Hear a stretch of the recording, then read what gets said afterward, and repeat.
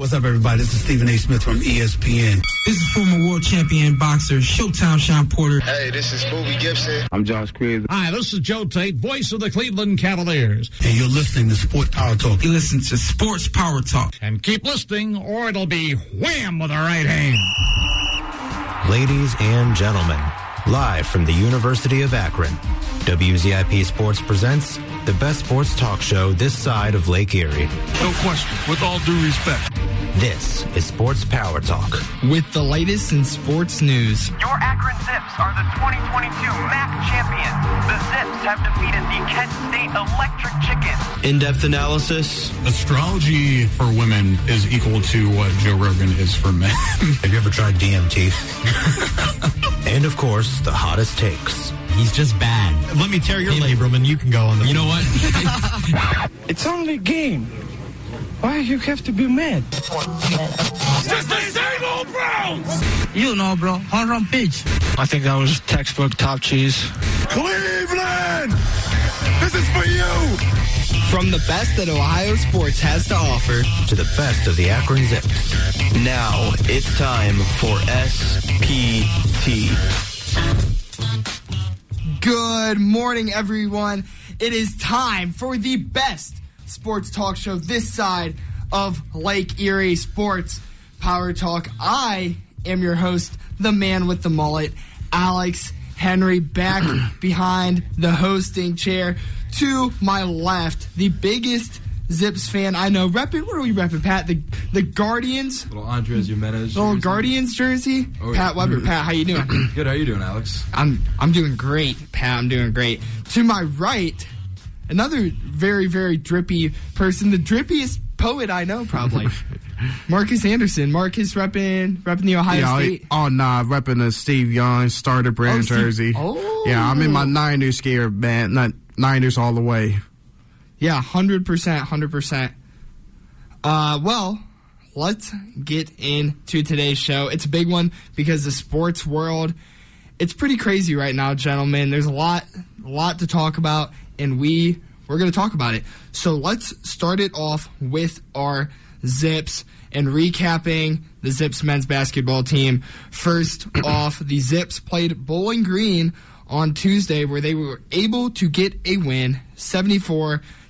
Pat, I'll give it to you first. What did you take away from this game? Honestly, I was a little disappointed. I know this was X's first game back after a few weeks off with an injury. We did only win by 4 against a team that I don't think we should have struggled with at all. They actually beat us in almost every single category. They shot significantly better than us from the field. We only shot 40% from 2 and 36.7 from 3, and they shot 49.1% from the field and 47.6% from 3. So they beat us out there. Honestly, the only thing that gave us an edge was we made one more three-pointer than they did, and that's ultimately what gave us the win. But I was just disappointed to see that we're struggling against a team that we should not be struggling against, because Bowling Green, they're not the best basketball program in the MAC at all. They are 8-8, and I don't think that we should have really been struggling with a program like that at this stage in the season. Yeah, no, I 100% agree. Marcus? Yeah, it was disappointing to see him keep it close like that with such just an average at best team in the Bowling Green Falcons. I mean, it was great to have Xavier back. I mean, I think that was a missing piece we needed. I mean, with him just coming back from injury and also with Garvey Clark coming back, it's just it's always been like this with the Akron Zips. No matter how inferior the opponent may be, they always keep it close. They always keep it tight. It's just, I guess they still trying to find themselves. They still in search of an identity and trying to figure out who they really are, where their tendencies ought to be, and they still try to figure out, but they better figure out fast, because it's like when you're in conference play, there's no weak opponents. Everybody is equal. Sure. And they didn't find it out really quick. There is, some bright thing to come out of the game. I'm surprised neither of you mentioned, but I will bring it up, is the Sammy Hunter guy that we have. He's actually decided to play. Since this game, he had 19 points, and it was kind of nice to see him get some points. A guy that size, I'd like, maybe a little more than 3 rebounds a game. But if he can give me 19 points, I'm not too upset about that. Pat, what do you think about Sammy Hunter? I was honestly very surprised about this. Now, when we brought Sammy Hunter into the program this season, it wasn't for his scoring at all. It was mainly for his defensive abilities and his size and height. But he came out all cylinders firing as Bowling Green, getting those 19 points, and looking forward a little bit to the next game following when we played Eastern Michigan. He got 13. Shooting very efficiently from the floor, and all games leading up to that, the previous 3 against Ball State, NIU, and let me see here. But no, he was averaging only 3 points a game the past 3 games. Yes. And he came out of nowhere, got 19, got 13. I'm impressed, very impressed. Like I said, he's not known for his offensive ability. That's not why we got him.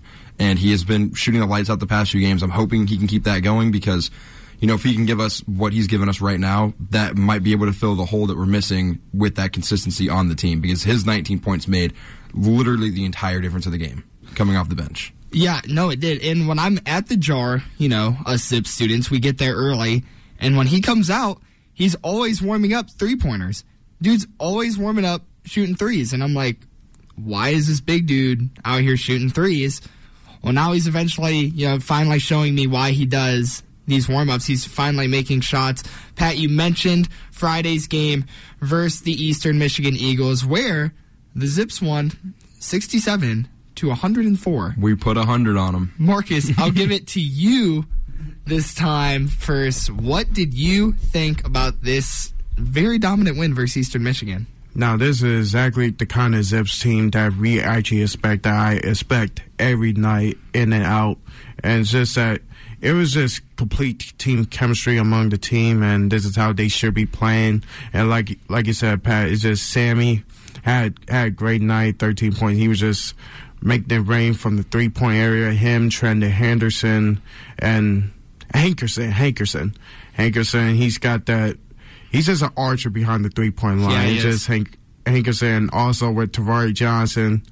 They got plenty of years of success with this young man right here. I mean, he's only a freshman, and he's not even old enough to enter the bar, and he's already just balling out for the Akron Zips.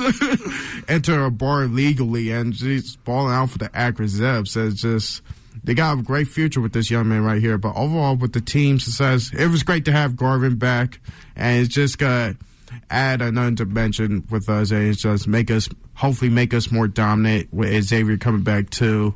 And it seemed like we just got to become a flashy finesse team, just like the Phoenix Suns, pretty much. Pat?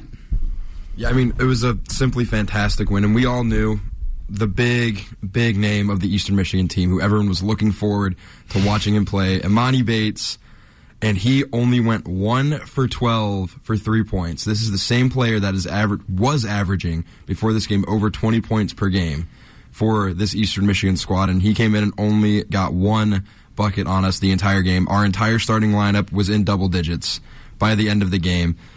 What more can you say? This game right here shows the complete use of all of our weapons on the court. This shows a complete, just utter dominant win over an opponent in the MAC. We're proving that, hey, guess what? You're in the MAC, we're in the MAC. Marcus, like you were saying, it's conference play. Everybody's equal when you're going into every game, and we just proved that we're one of the best teams in this conference, and we will continue to be that way for years to come, because we haven't put up 100 one time this year, like not even against the D3 schools that we were playing early in the season. Didn't get 100 points on them, and then we got 100 points on Eastern Michigan. Right. What more can you say? It was a fantastic win. It truly was. And honestly, it's not even the 104 that I'm really happy about. It's just seeing the entire team play very well together. I mean, Sammy Hunter, 13. Freeman, 20. Hankerson, 14. Greg, 10. Xavier, 23. Even guys like Amani Lyles, 10 points.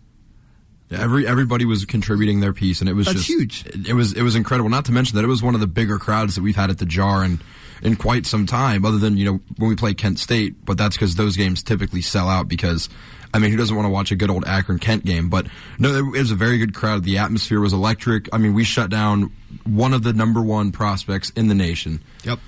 That night, and it was just unreal to watch. I didn't think we would hit the 100-point mark at this point in the season at all, since normally you only hit the 100-point mark when you play the like I said, the D3 or the lower end schools.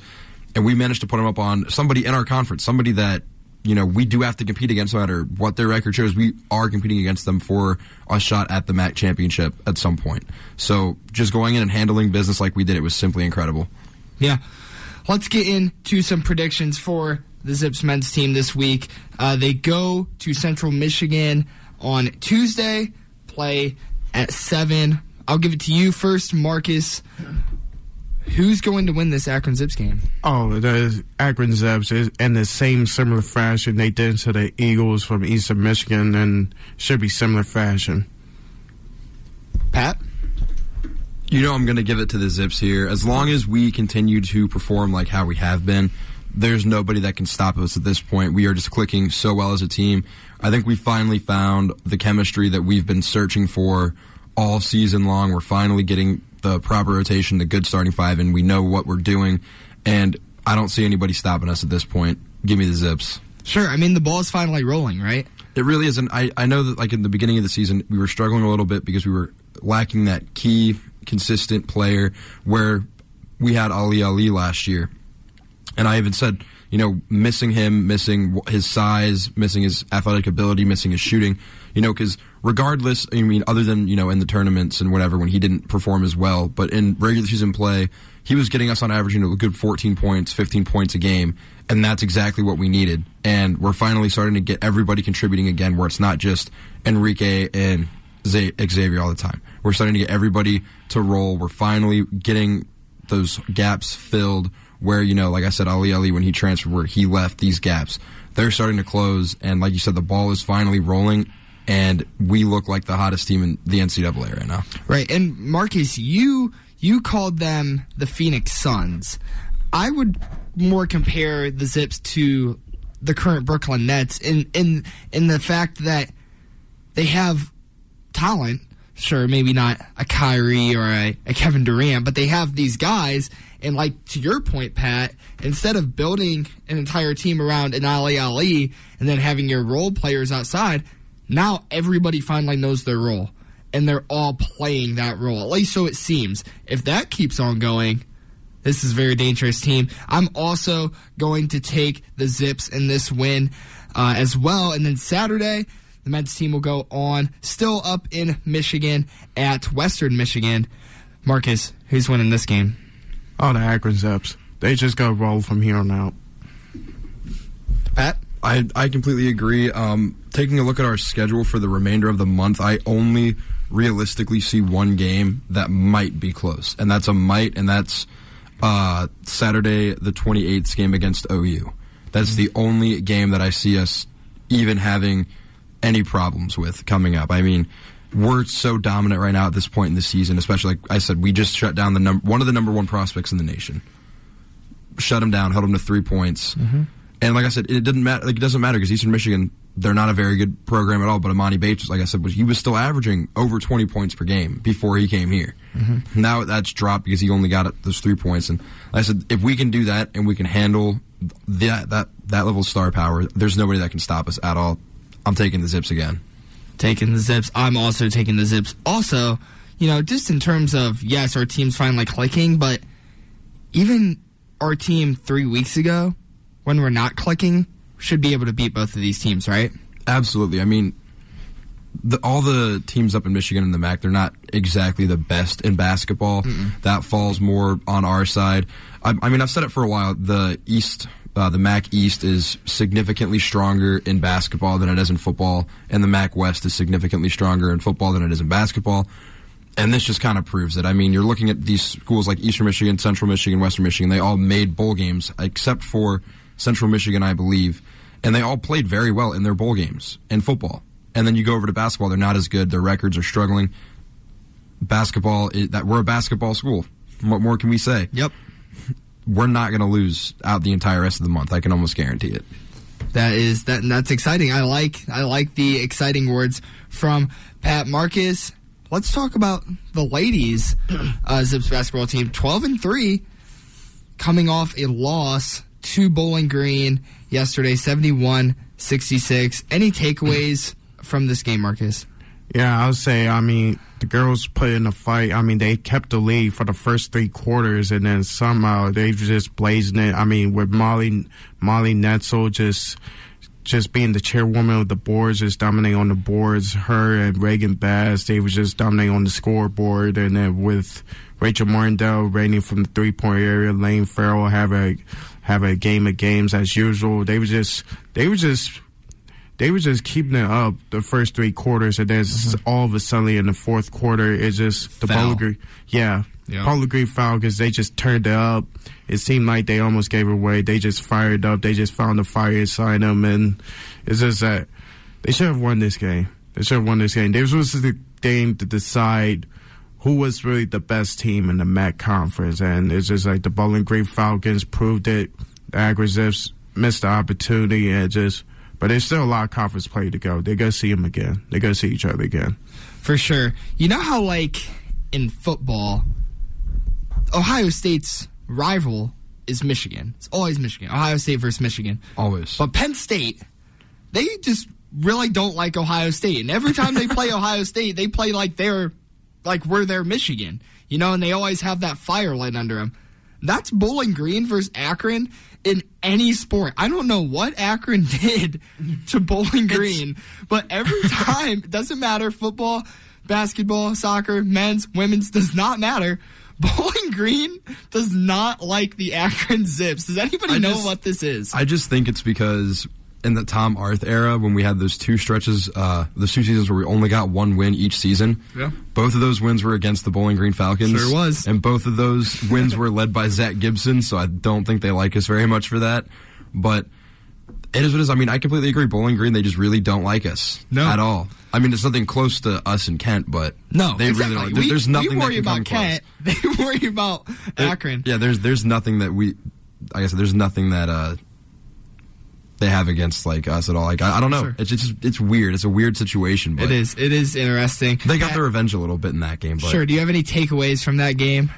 It was a very good game by the ladies. Just the fourth quarter there is where it all kind of fell apart. They got outscored 31-13, and that's what ultimately led to the loss there. But 12-3 is still a phenomenal record to have at this point in the season. But it just shows you how stacked the MAC really is for women's basketball, because the Zips are 12-3, and they're in 4th right now in the MAC. So that's incredible. Like I said, it's nothing for them to be ashamed of at all. We know they're going to bounce back, and we know that they're going to win the MAC. So don't hang your heads. You're going to bounce back. You guys are going to finish out the season strong. I know they will.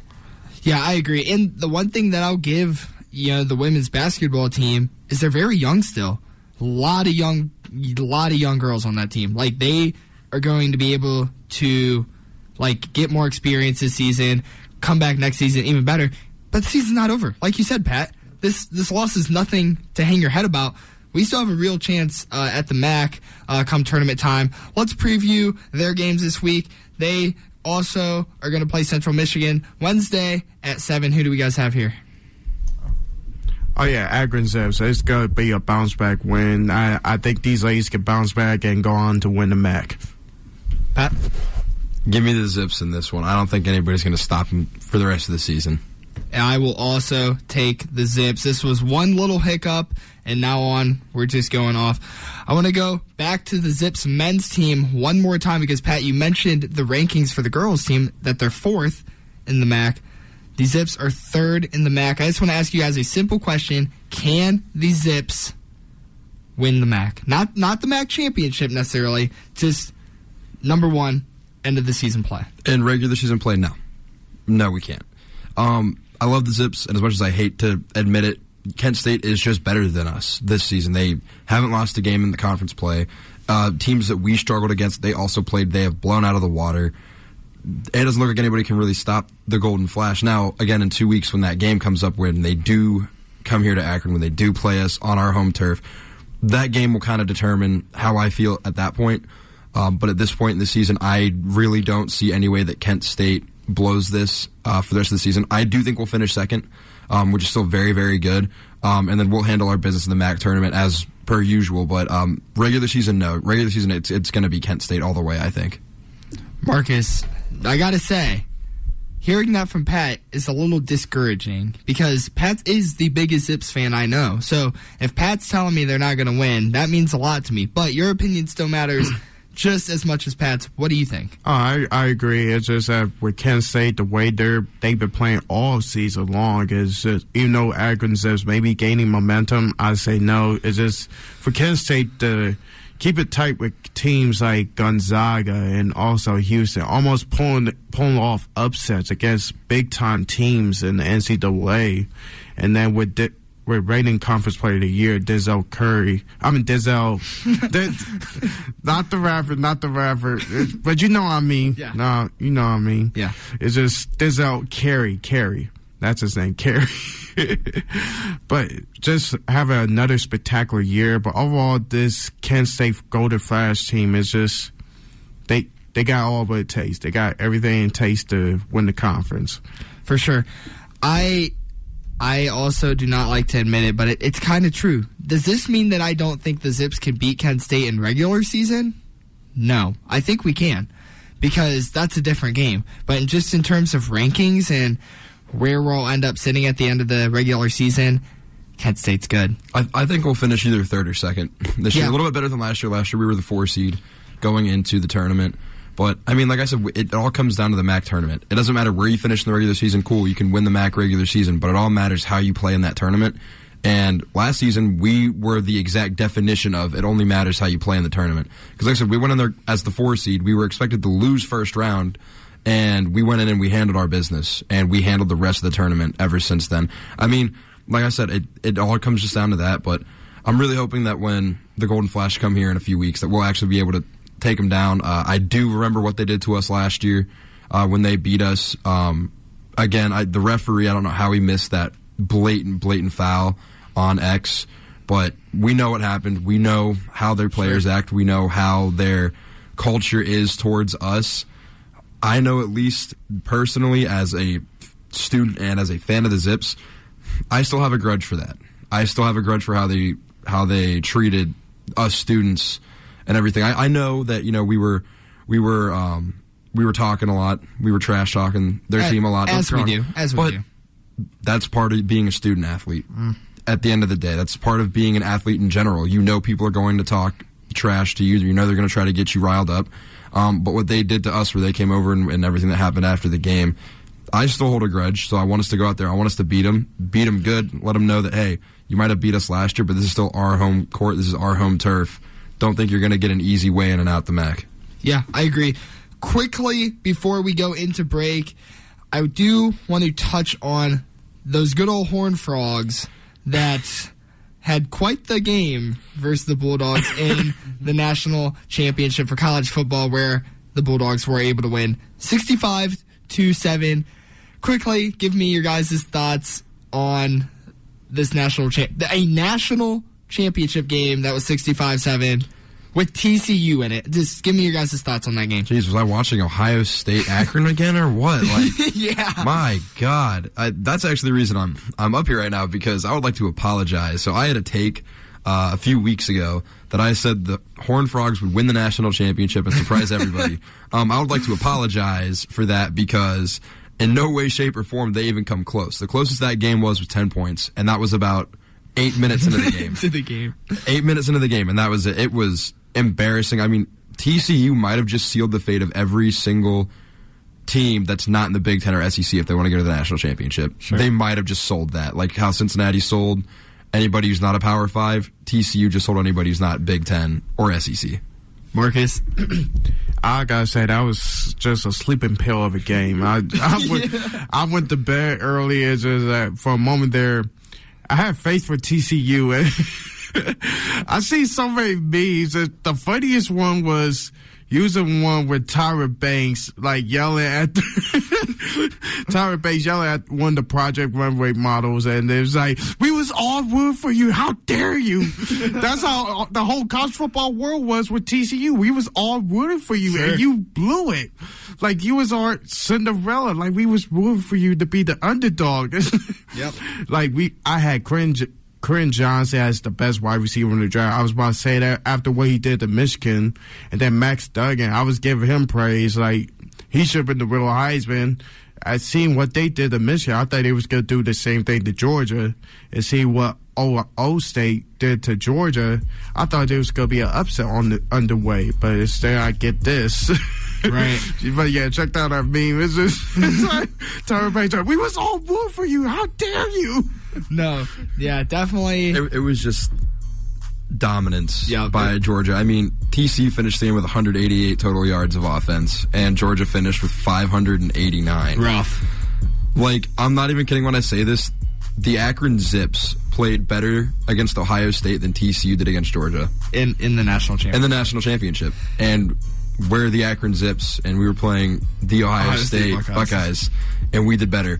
Honestly, it should have been Georgia-Ohio State, the national championship. Sure. That's what it should have been. It should have been. Looking back on this, if you're an Ohio State fan, I would be even more furious with Noah Ruggles because this was your national championship, and he blew it. Yeah. But yikes. Well, we'll leave you guys with that and Marcus's meme. When we're back, we're going to get into some more basketball right here on Sports Power Talk.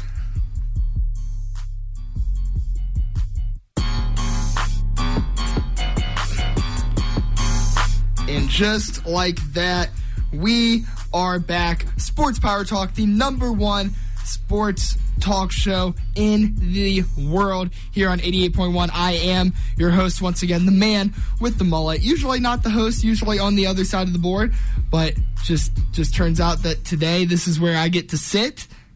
Alex Henry. I am joined with the man in all the Guardians gear, the big Zips fan, Pat Weber. And I am also joined by Marcus Anderson. And boys, we've been talking about basketball. We talked about a little hiccup in the college football world. Hopefully I'll never have to talk about it again unless if I'm like making jokes about it because it was so sad. Let's talk about the Cavs. And a basketball team that's really, really good. A team that I love to cover. And we'll start it off with their game versus the Jazz, where they lost 114-116. Marcus, I'll give it to you first. What did you take away from this game? I mean, obviously, Donovan Mitchell was the big story in this one. I mean, he had a great homecoming game. This was a great homecoming game for him. 46 points, almost a triple-double, but it's just this was a defense that was once #1 in the league and still somehow #1 in the league with 106 points allowed per game. And they just been, over like the past 9 to 10 games, they've been allowing like not just 100 points, but more than 110 points. It's just this defense been falling off, and it's just they've been falling off the rails. And the Jazz, they just been turning up the whole game. And Laura Markkanen, he's just been an archer from the three-point line, and also he's just been an archer from the three-point line, and just having himself an all-star season. And he's obviously the front runner for most improved player of the year. Yeah, I do want to ask, in case if you're not familiar, if you're a listener, with the term him, it just simply means very good. The man. The man. Is Jordan Clarkson him? No. Because there's a lot of people that are really high. No. Are we all aware that a lot of people are really high on Jordan Clarkson? I understand the meme. Like, I get the meme. Like, if you go and see, like, whenever there's, like, a fight on the court, he's, like, the first person trying to fight somebody. So I get it. But he's not that good. And when I look at this game, that game was won purely because the officiating in the NBA is so bad nowadays. It is unreal. I mean, they added in a rule to prevent what happened in this game from happening. Where, like, if you kick your leg out as a three-point shooter, you kick your leg out to draw a foul, the foul's on you. Well, Jordan Clarkson did that. They called the foul on Karis LeVert instead, gave him an and one, and then the following play, Karis LeVert was purposely, like, not even putting his hands up, just, like, he's like, I'm not even going to try. Clarkson fell over again, and they called a foul on Karis LeVert. Like I said, the officiating in the league is just so bad nowadays that, like, the referees probably don't even understand their own rules that they probably voted on. They don't even know at all. Like, and I'm never one. If you're an avid listener, you know I am never one to complain about the refs. However, that was a pretty bad call. I do agree with you guys. I'm still an analyst. I still have to analyze the game. It was a bad call. That's what I'm looking at it. It was a bad call. We were just the better team in this game. Yeah. And the refs just handed it to the Jazz. We were the better team. We outperformed the Jazz significantly, and yet we couldn't walk away with the win because of that horrible officiating. Yeah, that was all. So Jordan Clarkson is not him. Lauren Markkinen is him. Whoever said white man can't jump, they're wrong. Sure. Yeah. I've seen a lot of people calling Lauri Markkinen white Giannis. He's good. He is good. He is good. I'm very happy to see that he is playing to the level that he is. Yeah, post trade, like I'm very happy to see that he's finding success with a new team. Sure. Well, let's get into another Cavs game. Thursday, they went on to play the Portland Trail Blazers, and they were able to beat them 119 to 113. Marcus, any takeaways from this game? It was a good team performance, pretty much. Was. I mean, and then the offense has been improving game by game and been matched up with the defense. But Damian Lillard, like I said, with this defense, it's just, it is Damian Lillard, but still, this is supposedly the number one defense in the league. And usually they able to shut down superstars like him. Mm-hmm. But it's just, this is deep space falling off, but we still came out with the win. Now, I will agree that we are, usually shutting down the superstars. But to be honest, this year, Damian Lillard has not been the same Damian Lillard that we're used to watching. He's been underperforming significantly, and the Trailblazers' best player at this point was Jeremy Grant, who he did score 22, but we did a better job stopping him. But I think that's what allowed Dame to go back to what he normally is and how he normally plays. But it was just a really good game by the Cavs overall. I mean, all the starters found themselves in double-digit points by the end of the game. Mm-hmm. The only disappointment on this entire stat sheet is probably Karis LeVert only going 2 for 7, only getting 4 points. But you can't do too much about that.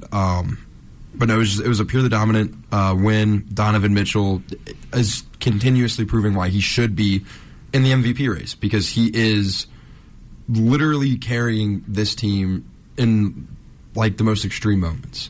Yeah. It's fantastic. Also, something I thought we might mention, but we didn't, but it's okay. Ricky Rubio's back. Are we happy to see Ricky Rubio back on the court? It should give us a new dimension. It should spark some. And he did. He got 9 points in those 10 minutes he played when we played the Trailblazers, which, only playing 10 minutes, that's almost 1 point a minute. That's not bad. That's not bad at all, especially for one of your first games back after, the level of injury that he sustained. And for him to come back and do that, I'm excited to get him back into the mix. Yeah, it's going to be a slow process, so I hope, Cavs fans out there, if you're listening, that you're not, this Ricky Rubio guy, he's back. Why isn't he doing what he's supposed to do? Because it's not his time yet. This team's working good with what they have, and for us to just throw him in and ruin what we have right now wouldn't work. So we got to slowly build him back in to make us better, not just throw him in, bring us down, and build back up with him again. Would you guys agree with that? Yeah, for sure. And then finally, yesterday, we took on the Minnesota Timberwolves, where we lost 102 to 110. Marcus, what do you think about this game? A very strange game. I mean, first off, letting Jared Allen be the leading scorer for our team with 19 points. It's not the first time it's happened this season either. Like, seriously, it's a strange game with that late game rally. So that's make us 0-2 against the Minnesota Timberwolves, which obviously been one of the most disappointing teams this season, I would say.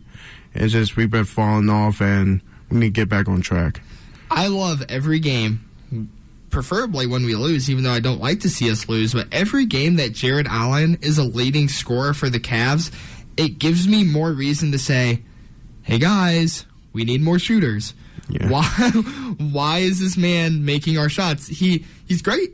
Love that he gives me 19 if we need it, but that should not be his role. That should not be his role, and we can't always expect a guy like Donovan to be hot and a guy like Darius to be hot. So, for Jared Allen to be the one scoring those points, we're not going to win games like that, Pat. So we honestly did a very good job of actually shutting down their star players. I mean, 100%. D'Angelo Russell only 9 points, Rudy Gobert only 6 points. But where it killed us was Anthony Edwards walked away with 26, and the bench for the Timberwolves killed us. Yeah. Their bench players, their role players showed up for a game, and that does happen frequently, and that's what you need to be careful of, especially with a team like the Timberwolves, where they aren't afraid to go and sub early and often, and they did. and that's why they bested us. And like you said, you can't rely on people like Donovan Mitchell to be hot all the time. I mean, yeah, this guy dropped 71 points. And then what did he do the next game? He slowed down a little. He still dropped 20 points. Yeah, but sure. You can't expect him to consistently be dropping, 40-plus points a game and then the 71 points. You can't expect that every game. Right. And this is a game where he only scored 14 points. Yep. It happens. You can't rely on him all the time. But it was a very disappointing loss, but I can't really, complain too much. We are sitting at 27-17. We're one of the best teams in the NBA. I'm just looking forward to finishing out the season strong and moving away from, this hiccup of a loss that we kind of had. Yeah, and to play off your words here, Pat, not only, can Donovan not be hot every game, but as well as how the Cavs are able to find key players and shut them down, other teams know going into the game, hey, that Donovan Mitchell guy, hey, we got to make sure he doesn't score a lot of games. And there's going to be games where it's not even that he's not hot, but defense had a good defensive scheme. There's nothing that they can do, which is why we need other shooters. If they got Donovan locked down, we need other people to be able to shoot the ball as well. Tomorrow, the Cavs will take on the Pelicans. Me and Logan Congrove will be there covering it for 88.1. So make sure to go to our Twitter, WZIP Sports, and get updates there. But I want to ask you guys, what are your predictions going into this game? I believe Zion will still be out. Then it's got to go to the Cavs. I don't really see a way that they lose this game if the Pelicans don't have Zion. Their bench depth at the forward positions isn't very strong at all, so I would expect our players like Evan Mobley to have an absolute standout game. Well, first of all, I hope y'all have fun there, and thank you. I'm sure the call is a short victory, but I remember this other instance, he was almost caught off guard against the Dallas Mavericks without Luka Doncic that night, and they went to overtime with them, only won that game 100-99. And the Pelicans, they've been the most surprising team this year, even though I did expect this kind of thing with the Pelicans, and they're not a team to be taken lightly. So I still take the Cavs, though. It's a tight victory. No, that's a good point. I'm going to take the Cavs, and I don't think it'll be a blowout. I don't think it'll be a tight victory. I think it'll be like a good 8 point win by the Cavs, if I had to guess. Then we go on to play the Grizzlies on Wednesday. Pat, I'll give it to you. Who do you have winning this game? I'm still going to take the Cavs in this one. I think, we do a good job of shutting down the star players, and if we can find a way to handle Ja Morant, I realistically don't see a way that the Grizzlies can walk away with a win. I say the Memphis Grizzlies. They're already my pick to win the Western Conference. So I got Grizzlies. Yeah, the Grizzlies are good, guys. They're pretty good. I have Cavs written down. Oh, I'm gonna still go with Cavs. That was my gut when I wrote down. I like to stick with my gut, but I tell you what, the Grizzlies are a good team. But some other good teams we're gonna have to play. The Warriors on Friday. Who do we have in this game? I'm still taking the Cavs. Again, we find a way to shut down these star players, and honestly, the Warriors have been very subpar this year, in my opinion. They have all their players, but they're just not playing well at all. And I think if we find a way to shut down Steph Curry, we should be all right, because Klay Thompson hasn't been his usual self this year at all. I agree. It's very clear that, I do think that age is starting to catch up to some of these guys. It's weird to think about it, but a lot of those guys in the Golden State Warriors, they're old now. It's weird to think about, but they're slowing down. I don't think that they're going to be able to handle Donovan Mitchell at all. I'm taking the Cavs. Yeah, I got Cavs. This is the end of a great era for Golden State. I mean, they become a one-dimensional team, and if we take away the three from them, take away their offense, we got this. Yeah, and I agree. I'm taking the Cavs. Should be a pretty easy win for us. The one thing I will say is the Cavs sometimes struggle with that three-point defense because we're so much of an interior defense. You're not going to drive on us because we got the big boys in the paint type team. So every now and then, kind of like actually the loss versus Damian Lillard in the Trailblazers, every now and then we'll let a guy get a little too hot from the three-point line. We'll let him make too many outside shots. And expecting that we're going to play the Warriors, I'm sure JB's ready for that, but that is something to consider. And then Saturday, the last game of this week, this week, which will be, you know what I mean. We'll play Bucks on Saturday. Pat, who do you have in the Bucks? At Cleveland. If that hurts, which it should. It hurts me to say this, but I do think that the Bucks will walk away with this one, just because it is Giannis. He is Giannis. That's the sole reason. Giannis is him. Giannis, yeah, no, that's why. I think I'm gonna take Giannis in that one. Giannis and the Bucks in that one. I think I have to. I don't want to, but I think I do think that's what's gonna happen. Yeah, I got Bucks in this one too. Bucks in this one. Yeah, it's rough. I did just get a text from Logan Congrove. Oh, I would say I also got a text from Logan Congrove. We're 3-0 at Cavs games, meaning when WZIP is at a Cavs game, we have always won. That is true. The Cavs game. We've never been to a loss. And I hope that Logan and I will also be going to the Warriors game on Friday. So if you want to use that math, we should be able to win versus the Pelicans on Monday and the Warriors on Friday. But anyway, I am going to take the Cleveland Cavaliers versus the Bucks. I will disagree with you guys. I think, they have had our number this season. I think we should be able to get this win. We're at home, which is very, very big for the Cavs versus Bucks team. And I am starting to see what I want out of guys like Evan Mobley and Jared Allen when it comes to playing these bigger guys. And if they can do that versus a guy like Giannis, I think we have a fighting chance. Is it my most confident pick of the week? Absolutely not. But I do think that we can take it. And that's going to wrap it up for the Cavs. Any final thoughts, gentlemen? Go Cavs. We're winning the finals. Go Cavs. Go Cavs. Let them know. Hashtag let them know. Winning the finals. Trust. Go Cavs. I'm not going to go too far, though. I'm not going that far. Sure. Trust. Something I want to talk about really, really, really bad. I really want to talk about it. Maybe my most exciting thing to talk about on today's show, and mind you, it's Wild Card Weekend, is this Kia MVP ladder. And I'm going to tell you guys who it is. The Kia MVP ladder is something the NBA does where, they give you who the MVP guys kind of are right now. Number 1, Nikola Jokic, who's averaging 24, 11, and 9. Number 2, Luka Doncic, averaging 34, 9, and 8. Mind you, that is better. Anyway, Jason Tatum, 38 and 4. Arguably better than number 1. Giannis, 31, 11, and 5. Arguably better than all of the guys I just said. And Joel Embiid, 33, 9, and 4. Guys, I have one question. What is up in the best way that we can put it on air, in your cleanest sports terms? Why is this man still number 1? He's so over. Listen, here's the thing. I understand, people love Jokic, but he is so overrated. Every year, because he was the first center to win MVP, I think, since, what did I say? Was it Shaq, I think? So it was okay, cool. I understand the one year he won that.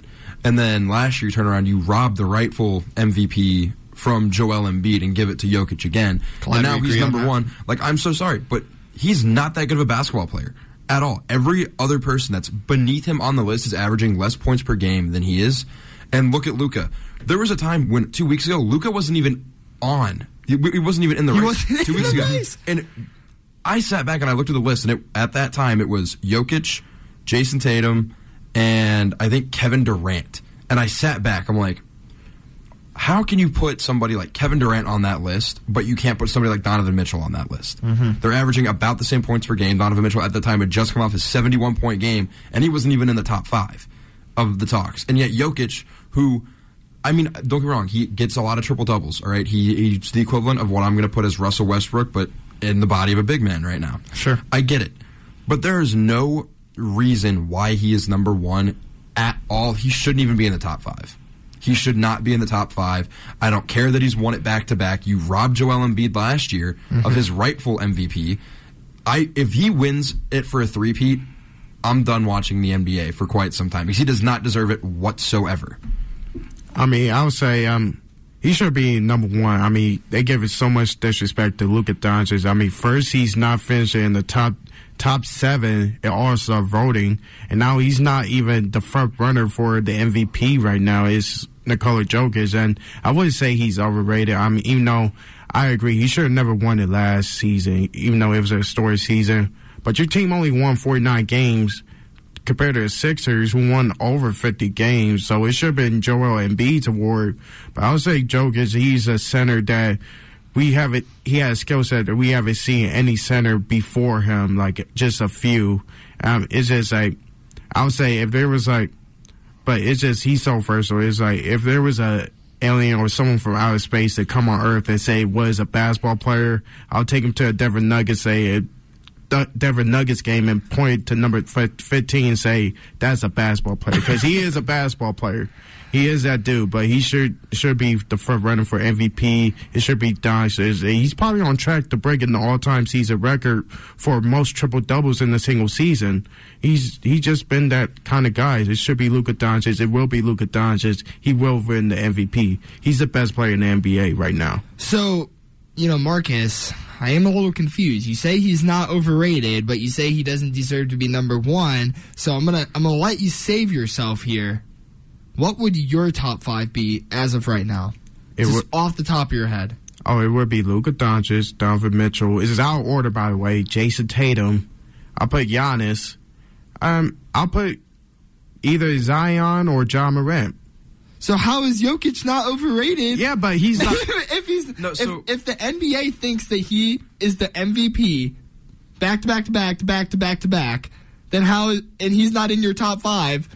Then how is he not overrated? He's still a very good player. He's easily a top 3 at his position. Yeah, I agree. Possibly even top 2, because the only other center that really can rival the abilities that he has is Joel Embiid.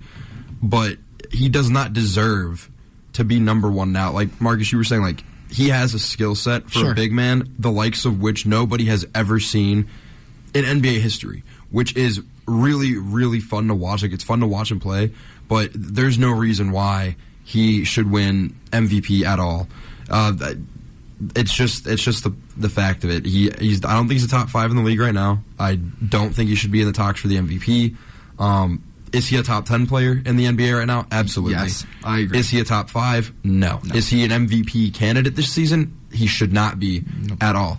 The list should literally just go Luka Doncic the entire way through. I mean, he is the reason why his team is the top of the West right now. Even though I still think the Nuggets are pretenders, I still think they're a bunch of phonies. They're not going to go anywhere. I think Joke is eventually going to go somewhere else, going to ask for a trade, but that's the only reason I'll say he's a top 5 candidate for the MVP is because his team is top of the West. Sure. But it's not going to be for long, though. It's got to be Luka, right? It has to be. Of course. To Matt Pramuka, to my grandma, the Slovakian player, bro. I got the little heritage action with my boy Luka, but bro's putting up game after game after game after game. He went on that weak stretch of averaging, I want to say, around 40 points a game, and he's not number 1. Right. I mean, TD's at such a fast pace. Yeah, and it's not only that, but the Mavs don't have anybody else. And they're still in a very, very good spot at this point in the season, and they literally don't have anybody but Luka. Which makes him the most valuable player. Exactly. It has to be Luka, because he is literally, he embodies, like, watching what Luka's doing now is like watching a young LeBron. He has nobody on his team, but his team is good because he's on the court, because he's putting up these points. Like, that's literally what this is. It's like it's almost a mirror from the beginning of each, like, LeBron's career and his career. LeBron, drafted by Cleveland, came in, had nobody at all, had a halfway decent big man. I will say that. And the same thing with the Mavs. They have a halfway decent big man with Christian Woods. Yeah, that's why I say you should take, if there was one person you could take out that top 5 is Jason Tatum, because if you take Tatum out the lineup, the Celtics still win. And kind of with Giannis, if you kind of take Giannis out the lineup, the Bucks is still kind of that same team. So I'll say replace them with John Morant and Zion Williamson. Zion Williamson's been having that kind of season as well. He has been. I will admit the Pelicans are definitely one of the surprising emerging teams out of the West. I did not think they were going to be as good as they are right now at this point in the season.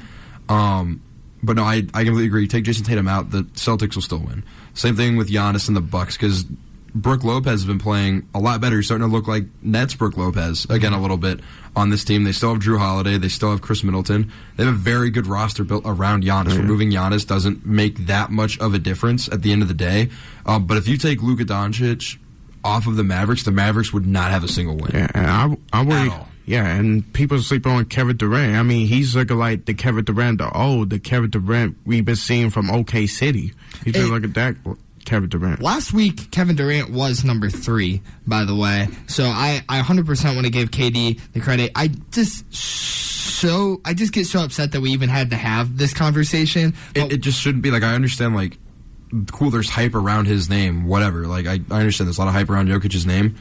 I don't care at all about that. It doesn't matter if they have hype around the name. It's like, you know, people always make the jokes like, you know, the NBA scripted, the NFL scripted. If Jokic wins a third time, it's actually it's scripted. It has to be, because there's no reason that, like you said, we shouldn't even be having this conversation, but we are. That how are they this bad at making a list? Yep. It's your league. Well, we are watching the same games that you are. Right. How are you so bad at making a list? And everybody else. You can ask anybody else who, they might not even watch the NBA, and you show them the stats, they're not even going to put Jokic in the top 5. No. How are you messing this up so bad? I want to know. How are you as a league making this list and then putting out and going, oh yeah, that list is fine? Right. Marcus, I do want to say one more thing before we get into break and come back, talk about some NFL, get into Hot Mic. If you still want to ask your Hot Mic questions, go to WZIP Sports on Twitter, ask that question there, and we will answer them. But I'm looking at the next 5, because you kept mentioning Zion. I said, okay, valid. The next 5 is Kevin Durant, John Morant, Donovan Mitchell, Jaylen Brown, and Shai Gilgeous-Alexander. What? So Shai, I understand. So Zion I understand. Actually isn't even in the top 10. Now, it could be because of his injury. But he's not even in the top 10. I will say that. See, Jaylen Brown is my confusing one. I understand Shai Gilgeous-Alexander. I'd rather have Lauri Markkanen in there. Jaylen Brown. I'd rather have James Harden. Call me crazy, I'd rather have James Harden in that list than Jaylen Brown. That might be stretching it a bit, but the fact that he's in there, I said it. But Shai Gilgeous-Alexander, it's a very, very, he deserves to be in that spot. He's the reason Marcus that the Thunder Marcus says no. He's the reason the Thunder are actually competing in a lot of these games. He's the reason he's doing this. He's such a young player. He's doing so many good things. I think he deserves to be on that list. Now, Jaylen Brown, on the other hand, I don't think he deserves to be on that list. I mean, he's not even MVP candidate for high top fades. Like he's a good player, but not good enough for MVP. Like not at all. And I will say, I do like Jaylen Brown as a player, but there's no way he wouldn't even win MVP on his own team. So why should he be in MVP talks for the league? Is what I want to know. Pat, you had Donovan at 2. They have him at 8.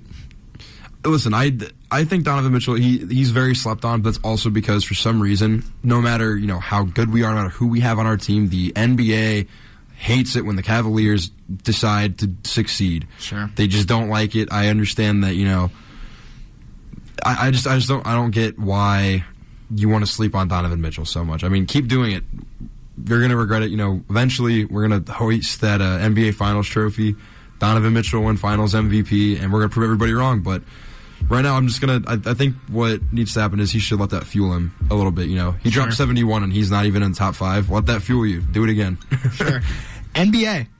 Fix your list. That's all we're saying. Guys, again, we're going to talk about some Browns up next, and we'll also get to your Hot Mic questions. Again, Hot Mic is where you can go on WZIP Sports Twitter page, ask us a question there, and we will answer it live on air. So stick around, because we can't stop and we won't stop.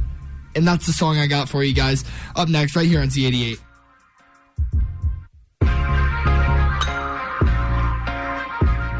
And we are back here on Sports Power Talk, here on 88.1, and we are going into the home stretch, the last hour of today's show. And I love basketball. I do. I love it. But I've had enough talking about basketball because, after all, it's NFL wildcard weekend, and I want to talk about some NFL games, and we'll get to that very shortly. But let's talk about our Cleveland Browns.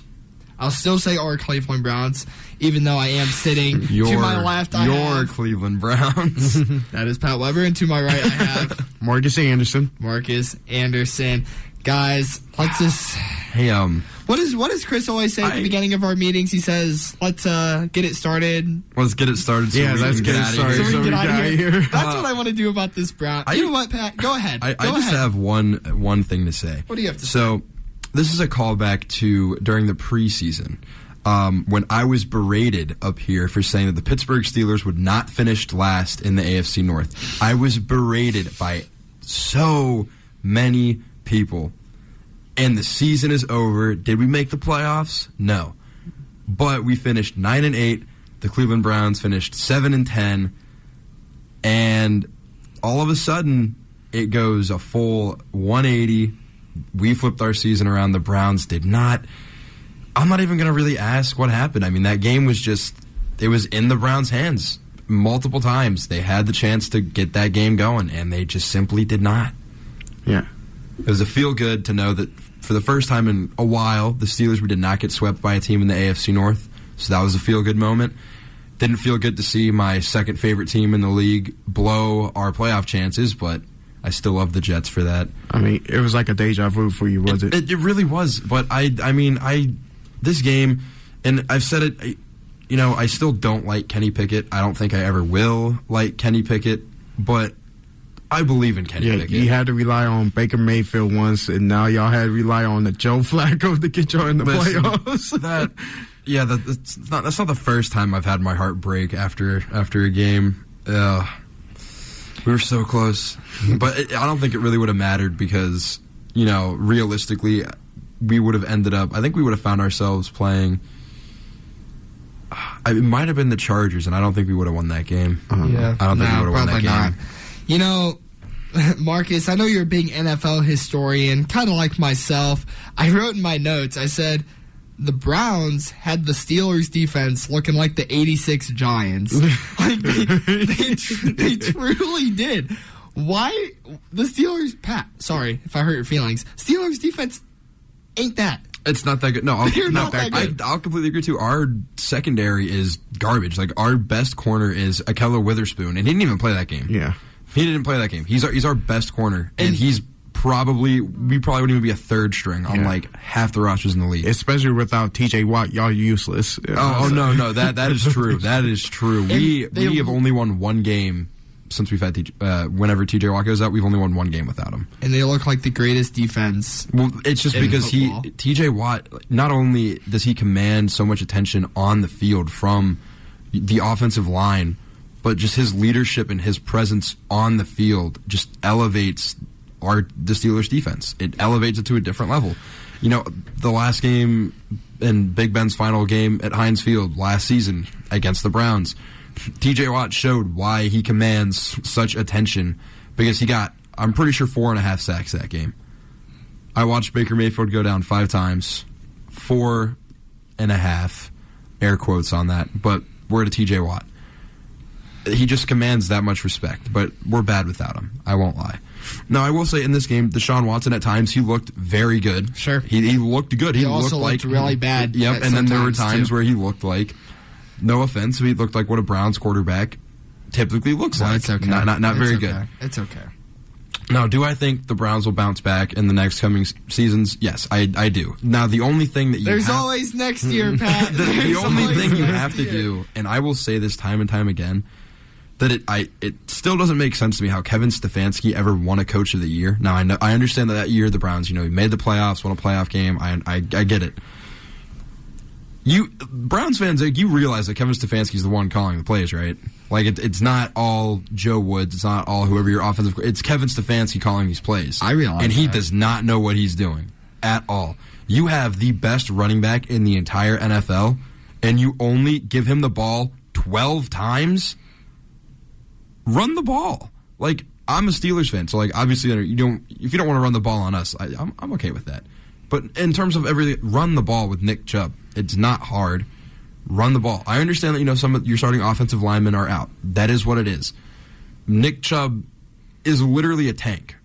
Like, it is so hard to stop him, so just run the ball. Well, I will say this, to Stefanski's credit, which you won't hear me say that often, but to Stefanski's credit, I mean, it's a game that didn't matter for the Browns. Why? And you say Nick Chubb is one of the best running backs.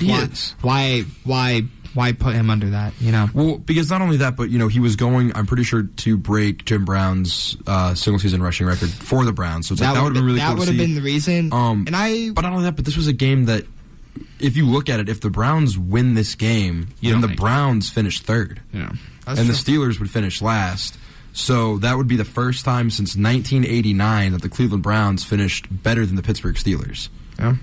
And again, it's just something where it's like you have the means to win the game, but poor play calling. And like I said, it still blows my mind that somebody like Kevin Stefanski has won Coach of the Year, but Mike Tomlin hasn't once. We're on 16 consecutive winning seasons. That is the most consecutive winning seasons, 500 or better seasons by an NFL head coach, and he is never looked at for Coach of the Year. Well, that's the only bone I have to pick with the NFL. I mean, come on, 16 consecutive seasons without a losing. That's impressive. Yeah, that's very. Yeah, and you look at the teams that some of the teams that the Steelers have had then, like when Big Ben and Mason Rudolph went down that one season, we had Devlin Hodges, and we finished 8-8 with Duck. That is so impressive. He's like the Eric Spoelstra of the NFL. Yeah, that's what I'm saying. He's just slept on. Yeah. He's just slept on. Mike Tomlin is one of the... I know a lot of people will like trash me for saying this, but Mike Tomlin he's one of the greatest head coaches of all time. Yeah, I mean, of all time. Really. I mean, one of the he is serious, Marcus? He's of all time. He's top literally. Five? Are you saying top 5 all time? He's top 5 all time. Not top 5. Not that far. Not top 5. Not going that far. Top 5, yeah. I'll admit you got to. If you're one of the best, you're top 5, right? Yeah, he's a top 5, second best head coach in the NFL. He never had a losing season, but I mean, last time Steelers had a losing season, flip phones just became brand new. That's how long we had a losing season was before Ben Roethlisberger. Yeah, that was the last time we had a losing season. This is bad. I mean, it's what's most impressive about the Pittsburgh Steelers franchise is like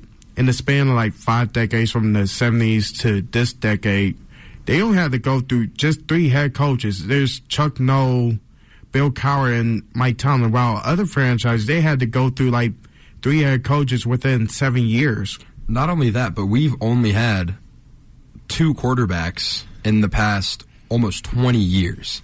We've had 2 quarterbacks, which not a lot of franchises can say that. The franchise, I'll say the Browns. I think have actually. How many?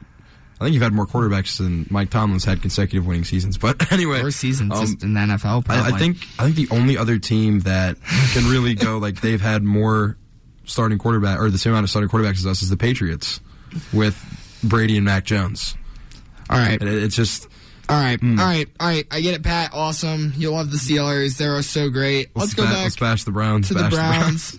And you bring up coaching. We're talking about coaches. Coach Joe Woods. He's this guy who, if you don't know, he's not a very good coach. He was a defensive coordinator. He actually held that role, that title, for the Cleveland Browns all season. Now he's not. He's fired. Not anymore. But like. For the entire season, yeah, he was a coach, and he did. Yeah, so what do we think about the Browns firing Joe Woods? I think it was a good move. Like I said, even though it's Stefanski calling the plays, I mean, with the weapons that the Browns have on their defense, there's no way that their defense is as soft as they played in a lot of these games. I mean, you have one of the most dominant rushers in the entire NFL in Myles Garrett. You've got arguably one of the best secondaries in the league. I mean, your corners are loaded. You've got incredible safeties. The only lacking position, truthfully, would be defensive tackle or even middle linebacker. But, I mean, the linebacker position is pretty covered. And they were just getting exposed all season long. Really, I don't understand it. I mean, I understand injuries can plague certain teams. I get it. Denzel Ward, very injury-prone now. But there was just no way that the defense was getting beat that bad at all. So I think it was the right move by the Browns to fire Joe Woods at the end of the season. Yeah, I think he should have been fired right after that New York Jets game. I mean, that was ridiculous. It allowed 2 touchdowns under 2 minutes to go. But yeah, it's just it was definitely the right move. I mean, they already interviewed Brian Flores. I mean, who's been a long-time staff coach for the linebackers under the New England Patriots under the Super Bowl years under Bill Belichick. Also had to work with the Steelers linebackers as well, work with their defense. He did a decent job with the Steelers defense this season. I mean, was like one of the top 5 teams at turnovers this year, and pretty much so it was a proven linebacking unit, and he should be a big part. He should definitely be the head candidate for the defensive coordinating job. Sure. Yeah, honestly, I have never been more happy for Brown season to be over. So I honestly couldn't care less about defensive coordinator right now. I want to just switch the topic. I want to get into what you guys want to hear from us, which is Hot Mic. Hot Mic is a segment we do here on Z88 where we ask you guys to ask us questions on our WZIP Sports Twitter page, and then we answer them live here on the air. Hopefully there's no Browns questions, but if there is, we will answer them nonetheless. Pat, this first one is for you. Oh. Just you. And it comes from our Logan Congrove. He says, Pat, favorite part about being in a fraternity sorority life at UA? And be careful with your answer here, Pat. No, so honestly, I just love everybody in the community. It's a really tight-knit community up here, especially up here at the University of Akron. We're not the biggest college, so our fraternities, we're not like OSU level where we've got like 400 people. We've only got around 30 or so, but I mean, I love every minute that I have with my brothers. Like, truthfully, they pushed me to pursue what I wanted to do here and work here at WZIP. So without them, I wouldn't be in this position. I just love being around them. It's a really great support system. It's just a way, and it also builds so many connections. Like, you're going to meet so many people. Like, a lot of our alumni, they give us opportunities. They're willing to help us. Not to mention, you get a sweet house. Our house is pretty cool. I like our house. I live there. It's really nice. But it's just overall the community feel, and like I said, everybody's just so close that it feels good. It's like a feel-good thing. And, not that it was my question or anything, but I will say, Pat, I do like the Phi Tau guys. They're very, very nice people. Or Phi Psi, what'd I say? I also like Phi Tau, though. I don't like them. No, I like Phi Psi. I do like you guys. I don't like Phi Tau. We're a lot of fun. It's a lot of fun. Like That's I said, without them, Phi Tau on air right now. Good. Just no, I'm kidding. But I do like the Phi Psi guys. I do. So, thank you, Pat. Thank you, Logan, for asking. Next question, guys. This comes from Aaliyah Craig. She says, who has better hair, Trevor Lawrence, Justin Herbert, or Alex Henry? Marcus, I'll give it to you first. What do you think? Those are your options. That is so hard. I mean, that's so hard. For Justin Herbert, it makes him look like Leonardo DiCaprio from Titanic. Okay, facts. And with Trevor Lawrence, it's like, it's so hard for real. It's so hard. I mean, between yours, you got the old school model. Business in the front, party in the back. I guess I'll say Justin Herbert, since it makes him look like Leonardo DiCaprio from Titanic. Sure. Pat. I'm going to go with the man with the mullet, Alex Henry here. Too kind. Best hair out there, by far. I would say. Looking like a young Obi-Wan Kenobi over there. Oh, thank you. That's a nice compliment. Peak Alex Henry mullet. I'm sweeping these guys. Trevor Lawrence, not even in the conversation. But we did trim it up a little. It's a little shorter now. It's a little nappier than it used to be. I'll give it to Justin Herbert, too. He's got the flow. He's just got that flow that the girls like, Marcus. I know what you're talking about, that young Leo flow he has. Trevor Lawrence's hair, it's just too long. I don't like how long his hair is. He got to cut it. He's got to do something, style it. But I do like that question. Next one, a little different from the sports world as well. Favorite Disney Channel show growing up? Oh, the original Mickey Mouse show. Like the one before Mickey Mouse Clubhouse. I forget the name of it, but I remember it being on all the time when I was growing up. So it has to be that or Phineas and Ferb, which they are debuting a new season of Phineas and Ferb. I saw that. You guys saw that, that's but solid. That's solid. I'm so excited for that. Marcus, you're excited? Sweet Life of Zack and Cody all day. There was even Zack and Cody on deck. That was my show right there. My favorite character on that show was the butler, or the hotel butler. Yeah. That was my favorite character. He was so funny. I loved that show. No, I will say this. I'm more of a Nickelodeon cartoon guy than a Disney, show guy. But if I had to pick a Disney show, mine was also going to be Sweet Life of Zack and Cody. Not Sweet Life on Deck, even though Sweet Life on Deck was good, but something about the younger kids and me being a younger kid and watching them be all mischievous and stuff that I did enjoy that. I low-key had a crush on Ashley Tisdale. She was fun. That's why Marcus liked that. That's the real reason. Okay, let's move on from that. I can't say I disagree, though. Thoughts? This comes from Jake Murren's #1 fan, a avid listener here. Thoughts on the Texans ruining their tank? And really, do you even agree with that statement, number one? But if you do agree, thoughts on them ruining their tank? I mean, they kind of ruined it, but at the end of the day, the Bears probably aren't going to take a quarterback. So the Texans, it doesn't really matter for them. The only thing is, I just don't agree that they fired their head coach immediately following, because Levy was actually, he's not a bad coach. He was just given, literally the worst team ever to try to coach. And I feel for him. He had one season. I don't think that, he did a horrible job for what he was given, and they gave him the boot because he won that last game. I mean, there was nothing the Texans could really do. I mean, this was pretty much you work what you got, pretty much. You work what you what you have, pretty much, and Villanova were worn out too. So I think it's still a pretty bright future for the Texans, and they just did the best they could, pretty much. Sure. Yeah, I mean, I don't think they ruined their tank. I just think they were bad. Is kind of just what I wanted to say. But I mean, that would be my answer. We had Wastavi. I hope I'm pronouncing that right. He asked a couple questions that we already answered or are going to answer in our next segment, so we won't go that far. But one of his questions we haven't touched on, and it's, what's your favorite condiment for a hot dog at a Guardians game? Very specific question. I'll answer first. Never been to a Guardians game and had a hot dog. So I don't know, but considering I only put ketchup on a hot dog, I would probably say ketchup. See, I also can't really answer this because I've never been to a Guardians or Indians game. But I'm also not from the Northeast Ohio area. Sure. I am from the southern region of Ohio.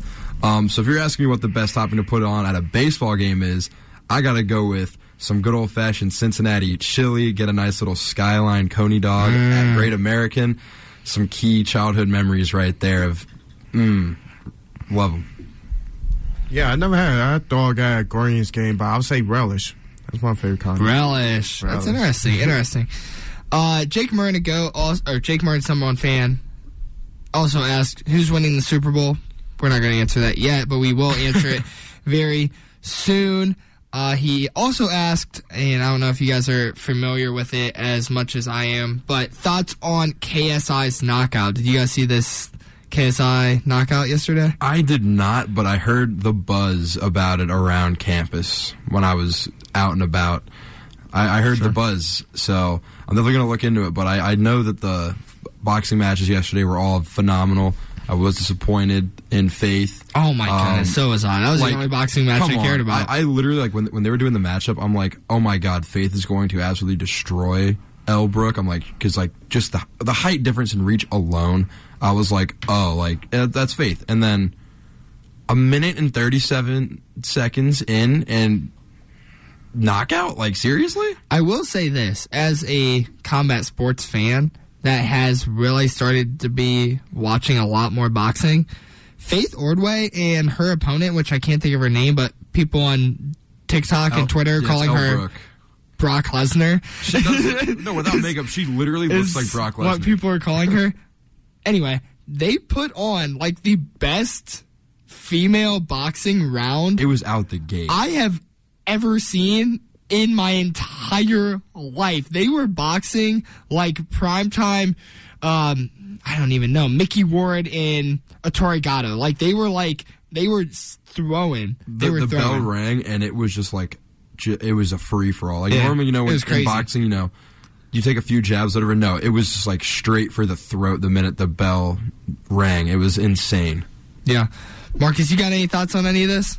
I mean, not at all. I mean, believe it or not, but I don't really watch boxing at all. Right. No, I don't either, really. I just don't like KSI that much. Prime is a pretty solid drink. Have we drank Prime? Have we tried Prime? Never heard of Prime. Never heard of Prime? Uh-huh. Pat, you tried Prime? I know Logan Congrove likes Prime. I've tried it because of Logan. Yeah. It's all right. Yeah, I think it's solid. I think it's pretty good. Yeah, it makes me like KSI. Not a fan of the this other half of the company, but I think it's pretty. That's all right. Fair enough. Not a fan of the Paul side. Right. Not a fan. Final question here on Hot Mic. I'm thinking. Okay, here's the question. It comes from our sports director here, Jake Murren. He says, cash or card, and then in parentheses, Alex knows what I'm talking about. Would you guys like to answer and then hear the context of the question, or hear the context of the question and then answer? Let's just answer it and then hear the context. Okay. Because, cash or card? Pat. Honestly, card. Marcus? Yeah, I say card. Because there's always, especially walking out of a gas station or a local corner store, there's always going to be that guy, or it's just that guy outside waiting for someone to come out. It's like, hey, you got some spare change? You got some spare change, my brother? My brother, you got $1? You got $1, my brother? Hey, help a brother out. I'm down on hard time. You got He has a point. No, seriously, because my freshman year, there'd be a guy outside of Chipotle that would do that all the time, and I'm like, listen, you're asking a college kid for money? I'm like, we don't have money either. I'm like, because all of our money's going to the school and our education. No way. No, I swear to God, it was the one guy. He was always taking the trash can outside Chipotle. I'll never forget that guy, because it was every time. And then you'd always be like, well, you have food. How'd you pay for it? I'm like, with my card. I paid online. I mobile order my food. I don't have money for you. What's up? That's asking college kids for money. Get out of here. Okay, well, that was great. Love that. I said cash. The context of this question, promo bell, we don't have, but ringing the imaginary promo bell. Every Tuesday, every Thursday, Jake and I have a talk show that's a little different than Sports Power Talk, and one of our most famous, if not the most famous segment on our show is On the Contrary, where Jake and I will debate something live on air, and then we get listeners to call in. And this was our question. It was, do you guys like cash or card? I said cash, and I won. 3-1. I 3-1 Jake. Everybody was liking cash, but Jake, maybe this makes you feel a little better. Pat and Marcus do like the card for some very, very interesting reasons, I'll say for sure. But that is going to wrap it up for Hot Mic today. And for our third segment, when we come back, we will get into the final segment here on Sports Power Talk. Probably the segment people should be most excited for, because it's wild card weekend. There's some games that already happened. There's some games that are going to happen very, very shortly. And we're going to talk about them and give you guys all of our thoughts next up on Sports Power Talk.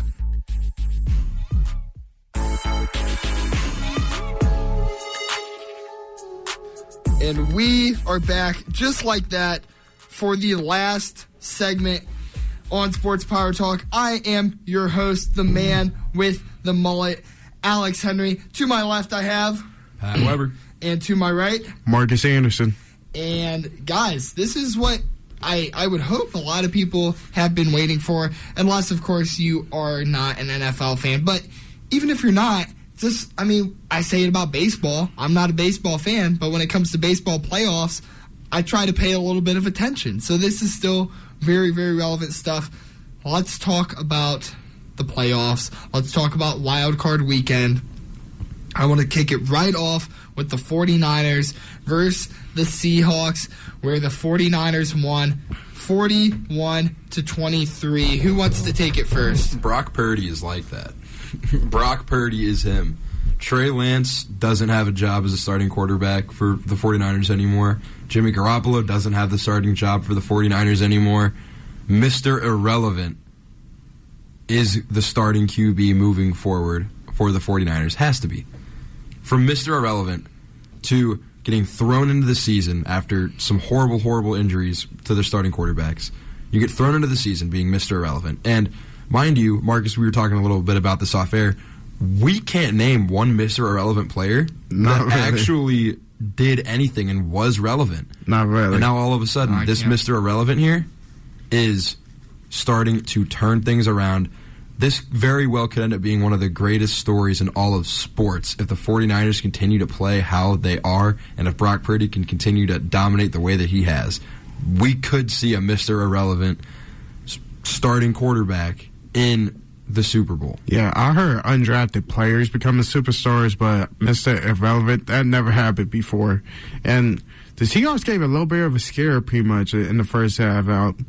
There's like two questions come out of this game pretty much like, win or lose, is Geno Smith the long-term answer for the Seahawks offense? And also the second question is this really a Super Bowl run beginning for the 49ers? And I really think so. I mean, the number one defense in the league, it still shows that, especially in the second half, just shutting them out the whole second half. I mean, with Nick Bosa, I mean, he could be an MVP candidate, could win it, and just that it's a great system that Kyle Shanahan has running for this 49ers team, and I can see that's the only reason no team in NFL history has ever went all the way to the Super Bowl with a rookie quarterback under center. But I think this could be that first time that happens with Brock Purdy. He is him. I always thought he could be that guy. Ever since watching him at Iowa State, he is that guy. Yeah, I mean, it was a good game. I would say the score 41-23 doesn't really equivalent to how the Seahawks played. Mind you, this Seahawks team, I don't really think should have even been here, but they made it. They worked hard to get there, and they put on what you would have expected, what I would have expected anyway. But yes, he is him. I will agree with all of you. For Mr. Irrelevant to come in there and play like that, doesn't it just make you want to see him win it all? Or is it just does. me? Is it just me? I want to, because he came in, like we were saying, he came in with no expectations, probably didn't even think he would see the field one time in his career. Trey Lance goes down, Jimmy Garoppolo goes down. All of a sudden, you're the only quarterback on that roster. I know you were Mr. Irrelevant, but then questions arose. Will Brock Purdy be good enough to lead the 49ers to win games even? And he's led this team in the later half of the season I don't think he hasn't lost a game yet since he's taken over the helm as a starting QB. Cap that off with a 4-touchdown performance against the Seahawks. You led your team to a dominant win, not just to an 18-point victory, which is quite a large margin. I love Brock Purdy. I want to see the 49ers at least make it to the Super Bowl.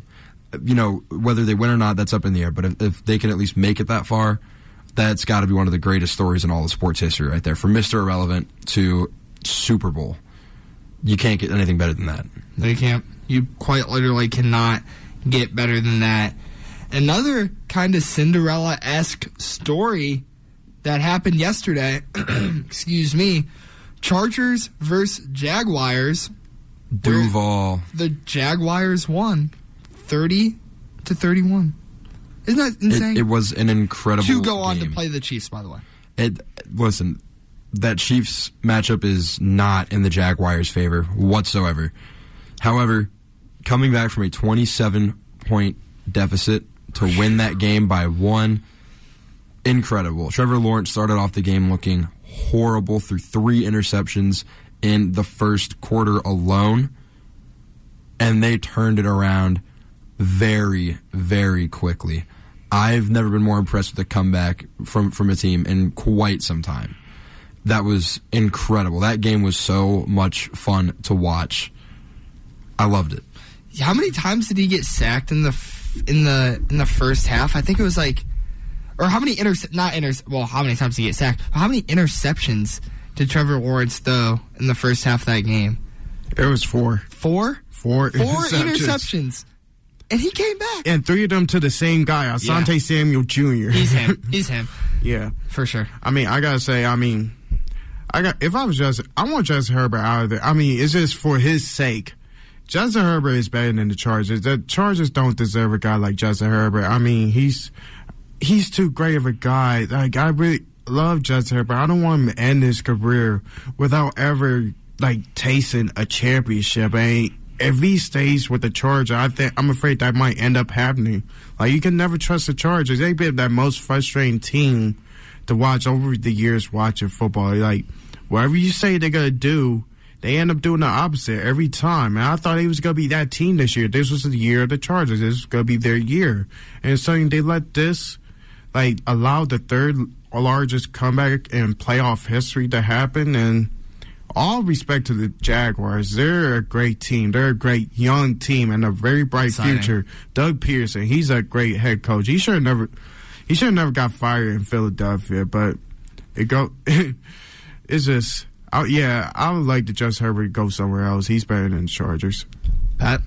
I will say, I don't want to say that this is the reason why, but we know who the Chargers quarterback's coach is, right? A little former coach for the Akron Zips, you know. No, it's our former favorite head coach of the Akron Zips. I know I'm not saying that that's because it's the Tom Arth effect. However, it could be the Tom Arth effect. It very well could be. He just brings curses to wherever he goes. Yeah, honestly. Most recently, the Chargers. Before then, unfortunately, us. We didn't deserve those 4 years at all. We should have been spared the pain. Marcus, to what you were saying is, I'm on a sports show. We're on a sports show. We love sports. I like to listen to a lot of sports talk shows as well. And for me to hear the slander that Justin Herbert is starting to get hurts my soul. Yeah. I'm going to say it, don't care, is still a top 3 quarterback in the NFL. I know. He is number 3.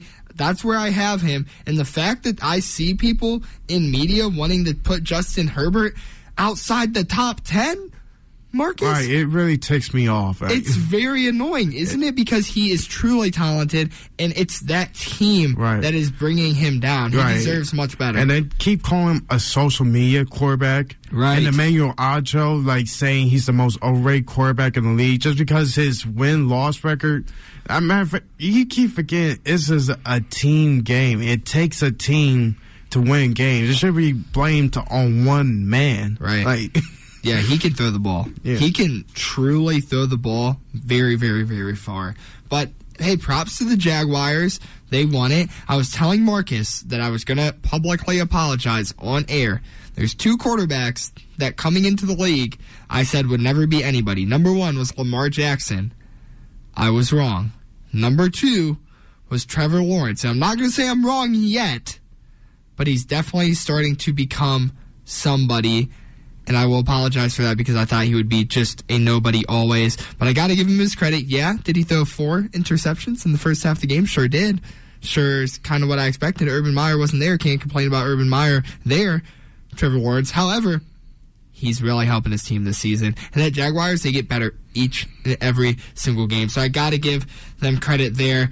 Gentlemen, I am rocking with the Dolphins. Pat, can you guess why I'm rocking with the Dolphins? Oh, I would assume that's because the Miami Dolphins are the reason that the Pittsburgh Steelers did not make the postseason. Correct, Pat. Yeah. And Joe Headley up here at WZIP, he'll be on later tonight for Late Night Local Talent.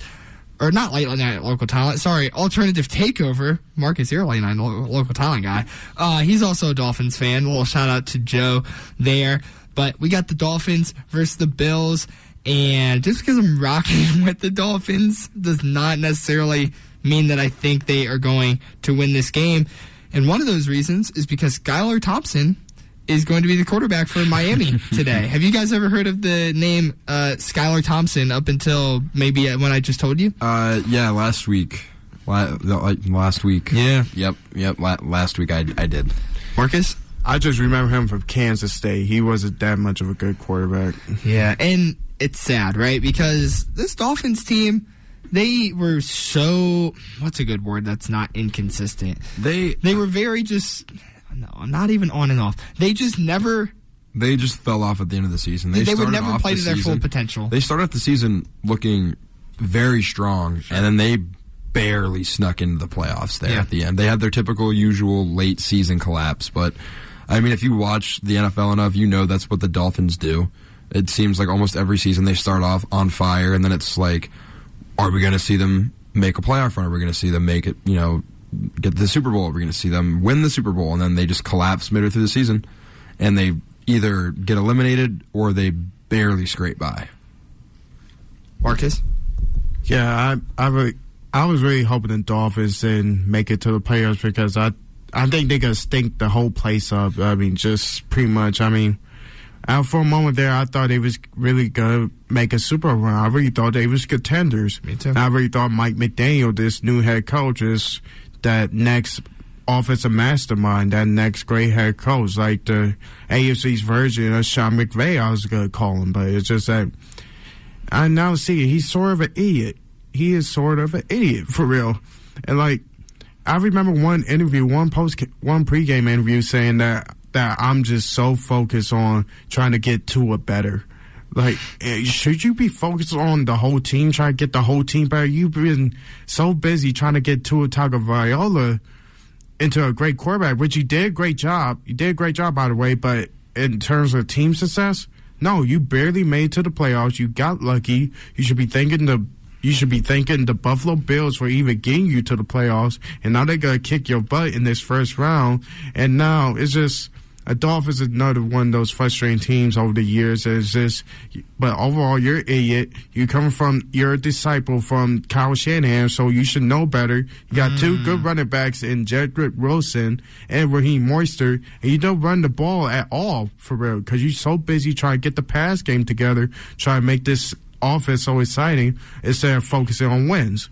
So it just, Marcus has popped off, and I can't say that I disagree with anything that you just said. I don't disagree either. I don't think you should be focusing on developing Tua, especially, he's starting again. He's not starting this game because he sustained his third head injury of the season. So you have to wonder, would it be healthy for Tua to continue playing in the NFL at all? I don't think it is. I think if he wants to have a long and healthy life outside of football, he has to walk away soon, because 3 head injuries, especially one that left him unable to move for a little bit in one season, is not healthy at all. That one head injury alone, I believe it was against the Bengals, alone should have put him out the rest of the season. Right. I know, I understand, like, you want to develop him as a young quarterback, but for his own health, it's not worth it. Right. It's really not. So don't focus as much on him, because Tua might not be here next year. He might not, he play football next year. We don't know. Yep. I was like, don't focus as much on him. Focus on making sure that he's healthy and that, he's going to be okay outside of football is what you should be doing with him. But develop other areas of your team. You have one of the best receiving cores in the entire league. You've got, like Marcus, like you said, you've got phenomenal running backs, but you don't run the ball. You're not really throwing to your weapons all that, well. Don't get me wrong, Tyreek Hill had a fantastic season still, but sure did. Nothing compared to what he's done at Kansas City. So I don't even know. And like I said, you're taking too much time to develop a quarterback that, with these injuries, he might not be playing football for much longer. Yeah, and it's also sad that the conversation, and I'll end it with this, is about how sad the Dolphins is. Because in reality, the Bills are fire. It doesn't matter who the Bills were going to play, they were probably going to beat them, right? So, I mean, that gives the Bills credit there. But, yeah, it does stink for the Dolphins. Always next year, as I would say, as a Browns fan, to the Dolphins. Look at another game, Giants versus Vikings. And I'll start it off with this. They say in football that the better coaching staff always will win the rematch. Have we heard this? Am I making this up? So that's what they say. The Vikings offense looked really good against them last time, and that kind of worries me. But also, looking at the Vikings defense, it's very suspect. Like, their defense is very, very suspect. And the Giants' defense is pretty good. There's a lot of ways you can look at this, too, because, Kirk Cousins, he's been in these situations before. Me and Matt here at WZIP, we actually rank our quarterbacks based on if they're better or worse than Kirk Cousins. Because Kirk Cousins is, like, the most average quarterback of all time. So, like, are you better than Kirk? Or are you worse than Kirk? Kirk is the standard quarterback for me in the NFL. It's very, very hard to pick. I'm not sure how I feel about Jones and Barkley. They haven't been here. I know what I thought about them in the regular season. I know what I thought about them. They were good. They showed me. They proved me wrong. I wouldn't say Daniel Jones is great, but he was good enough. Barkley was great. I'll say that. So overall, I think I'm going to go with the Vikings. But I think this game will be a little closer than I'm giving it credit. The Vikings are the pretenders of this year's playoffs. I know they're 13-4, but their defense is so bad. They have the worst defense in the entire league. The only reason that they went 13-4 is because they have Justin Jefferson. He is the sole reason that the Vikings finished with this good of a record. The Vikings defense is by far the worst defense in the entire league. They run, I believe I saw a statistic. Well, have you watched the Browns game? If the Vikings had the Browns defense, or even Joe Woods as their DC, they probably wouldn't have lost a game. But their defense is just that bad. They run the same defensive scheme 36.9% of the time. Do you know how, not good that is? And it doesn't work anyway. They run the same scheme, You're right. over 35% of the time, and it doesn't work anyway, but they keep doing it. They're just not. Their defense is horrible. I can't say it. They're bad. The Giants are gonna win. The Giants are gonna beat the Vikings. They're gonna upset air quotes, the Vikings, because it's gonna be a defensive battle. That's what it's gonna come down to. It's gonna come down to whose defense is gonna perform better.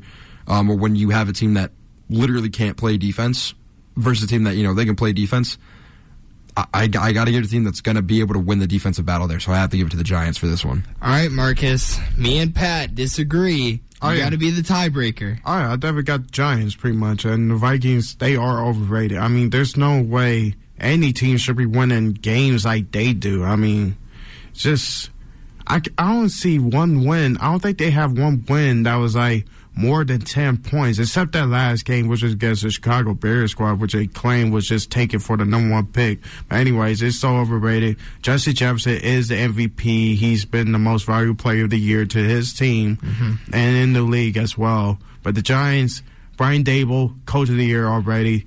Just the Giants making it to the playoffs with a lack of talent, with the exception of Saquon Barkley. They take in this game, and they go on to the second round.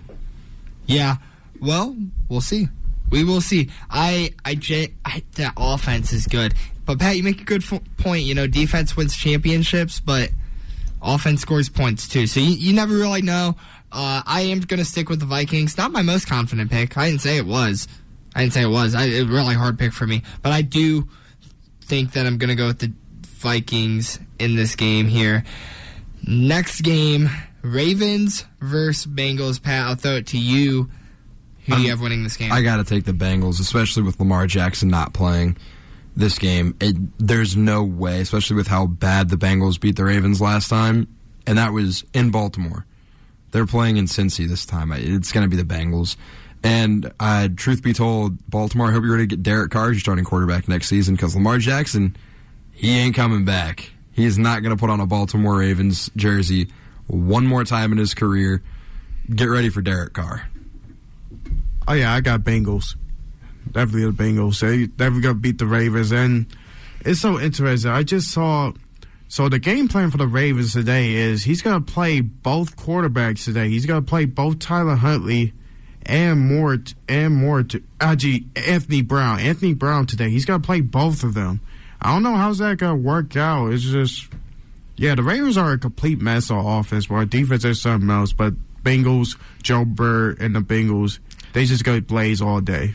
Yeah, I agree with both of you. Tyler Huntley, come on now, not good. And to your credit, Marcus, I mean, 100% Ravens defense, very, very good. But as you said, Joe Burrow, Joe Shiesty. I'm going to be honest. He's going to pick him apart, I think. Oh, he did last game. Yeah, and their defense is good. I'm not saying that their defense is not good. The Bengals, I think he'll pick them apart. Yeah, and the Bengals, like I said, last game, they played them in Baltimore, and they manhandled the Ravens like bad. It's going to be a Bengals win. Honestly, you know, since we're all fans of teams in the AFC North, honestly, seeing the Ravens hitting this downward spiral, I love it. Because you have spent so much time praising, oh, look, we have Lamar Jackson, he won MVP. We have Lamar Jackson. We have Lamar Jackson. And not one time did you ever think to build a team around him. You gave him Mark Andrews, and that was it. You spent no time building around him. Now he wants to leave. And now you're either going to be stuck with Tyler Huntley as your starting quarterback moving into next season, or you're going to get Derek Carr. And I am so happy about that, because the Ravens are going to be so bad in the next few years. They are going to be like bottom of the barrel, maybe winning 4 games a year type of a team. And I'm so excited for that. I love seeing the Ravens just lose. I'm not makes me happy. Oh, I'm not upset about it either. It makes me happy. Do you agree with that take, Marcus? Oh, absolutely. I agree with everything. But I mean, Lamar Jackson, he's definitely out of there. It's the second year in a row where he's missing the second half of the season due to injury, and then just declining their contract offer. He's definitely out of there. I knew it was going to come a point with the Ravens where it's going to be between Harbaugh or Jackson. Either he goes or I go. Yep. No, great point. Last game to talk about. Winner plays the Eagles. Probably the least exciting weekend wildcard game. I thought that would have been Chargers Jaguars, but little did we know. I was wrong. I was wrong about that. Cowboys, Buccaneers, winner plays the Eagles. I'll give it to you this time, Marcus. Who do you have winning this game? The Cowboys better win this game, but I got such a deep feeling that Tom Brady is going to pull out another miracle. Not a miracle, but like somehow a victory. It's just, especially from an 8-9 Buccaneers. I'm telling you, if they really win this game and beat the Cowboys, I'm done with the Cowboys. I'm just, but I got Cowboys, so they better win this game. They better. Now we talked a little bit about this off air, but like I said, I don't like Tom Brady, but I also really don't like the Cowboys. So best case scenario, Cowboys win tonight. Tomorrow night, and then they go into Philadelphia and get blown out. Best case scenario. Yeah. Also, I got a feeling, because the interesting fact, out of like over 12 matchups, Tom Brady has never lost a game to the Cowboys. Yeah. He never lost a game. The Cowboys have never been Tom Brady. I said in June here on Sports Power Talk that my Super Bowl winner was going to be the Tampa Bay Buccaneers. And my sole reason for that was, and I've said this my whole life, I've said it so long, since I was an infant. It was my first words, actually. I said that as long as Tom Brady has a pulse and is in the NFL, I will never bet against him. Does that make me wrong every now and then? Sure, it does. Does he have a bad offensive line? Has Tampa Bay's entire team kind of been inconsistent, whether they had players starting, had players out, maybe a couple injury hiccups there? 100%. But when you put TB12 in the playoffs, because he ain't going to miss them, he's going to play. I have Tampa Bay winning this game versus the Cowboys. The Cowboys just lost to a rookie quarterback last week. And now they're supposed to be... Not just any rookie quarterback either. No, and now they're supposed to be Tom Brady? They're supposed to be Tom Brady now? I just don't see it. I do not see that happening. But, hey, the Cowboys might win, Pat. Like you were mentioning, I don't like the Cowboys that much either. So I just kind of want to see them lose. I'll be very bored if I have to. Well, so they will lose at some point under the sole fact that Dak Prescott, he might be the most overrated quarterback ever. He is not a good quarterback. Amen. He's leading the league in interceptions. Marcus looks upset. He's not that good. They are overpaying him. They are overpaying him. He's not a good quarterback. You should have never extended Dak Prescott. I'm sorry. But he's leading the league in interceptions. That's horrible. You got blown out by the Washington Commanders of all teams. They just look soft. Again, it's the Cowgirls. Are we surprised? No. I'll say this before I let Marcus talk. You know, what was I going to say? Oh, if the Cowboys do win, we get a Cowboys-Eagles playoff game, which is kind of cool. Marcus, what do you have to say about Pat's regards of Dak Prescott? I wouldn't go that far about Dak Prescott. I mean, it's just that he's never that he's that quarterback in the regular season, but he's never that quarterback in the postseason. Which the only reason I would say he's overrated in the history of the NFL that title either goes to Kirk Cousins or Jim McMahon.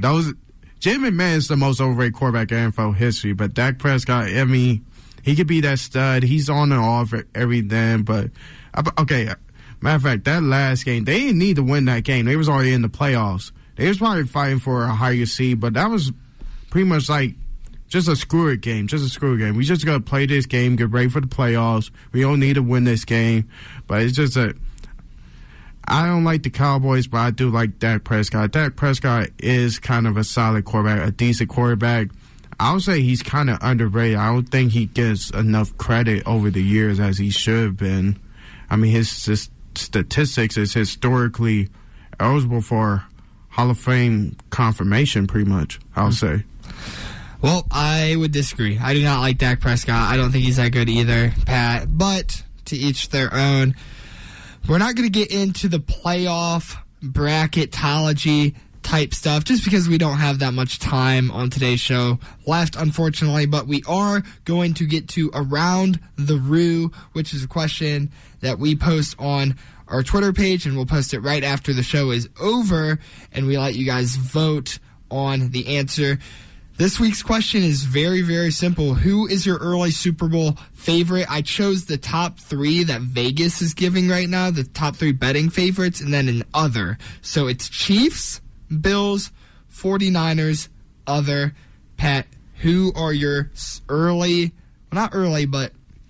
playoff Super Bowl winners?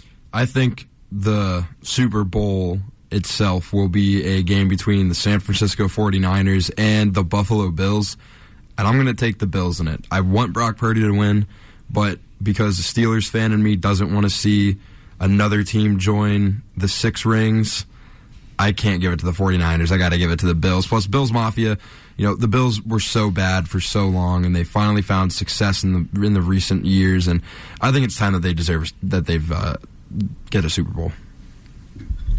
Oh, my Super Bowl pick is the San Francisco 49ers. I mean, I got to say about this defense, it's just because of that number 1 defensive league. It's not just number 1 defensive league, but I haven't seen a defense this great since the 2015 Broncos or even those 2008 Steelers when Troy Polamalu and Ryan Clark, James Harrison was out. It's that vicious of a defense. It's like I've been watching this defense all year long. It's like the way they play. It's like you think they want to hurt you, but they don't mean to hurt you. They don't mean to be third. That's just the way they play. Like they just play smash mouth, old school football. Like they just want to hit you in the mouth. And I think they'll play the Bengals. That's my pick from the AFC. It's like not only is it Joe Burrow and that pass attack, those receivers he has, it's a powerful running game, has been this powerful for decades. Not only they have Joe Mixon, they have Samaje Perine running the ball too, pounding the rock as well. And it's a defense that greatly improved from last season. So this is a much better team than last season. I can see him coming back. There you go, Marcus. My pick is going to be pretty crazy, but honestly, I don't care because it's my pick, and you guys can vote and have your picks, whatever. Make sure if it's another to leave who you think it is in the comments of the post. I have Buffalo in it, barely scratch. Well, they got to beat Cincy. If Cincy beats, well, assuming Cincinnati goes, they have to beat Cincy. assuming they do beat Cincy, but they might not, I have Buffalo versus Tampa Bay Buccaneers. People who, future GOAT. You can even put the Chiefs in there. And either way, what I want it to be is a future GOAT quarterback. So like Chiefs, Burrow, Bills, your Allen, Burrow, or Mahomes versus Tom Brady in what hopefully will be his last season. Probably won't be, but hopefully will be his last season. That's what I want in the Super Bowl. I'm going to say Bills, Tampa Bay just to say something, but it's really hard to pick on that side.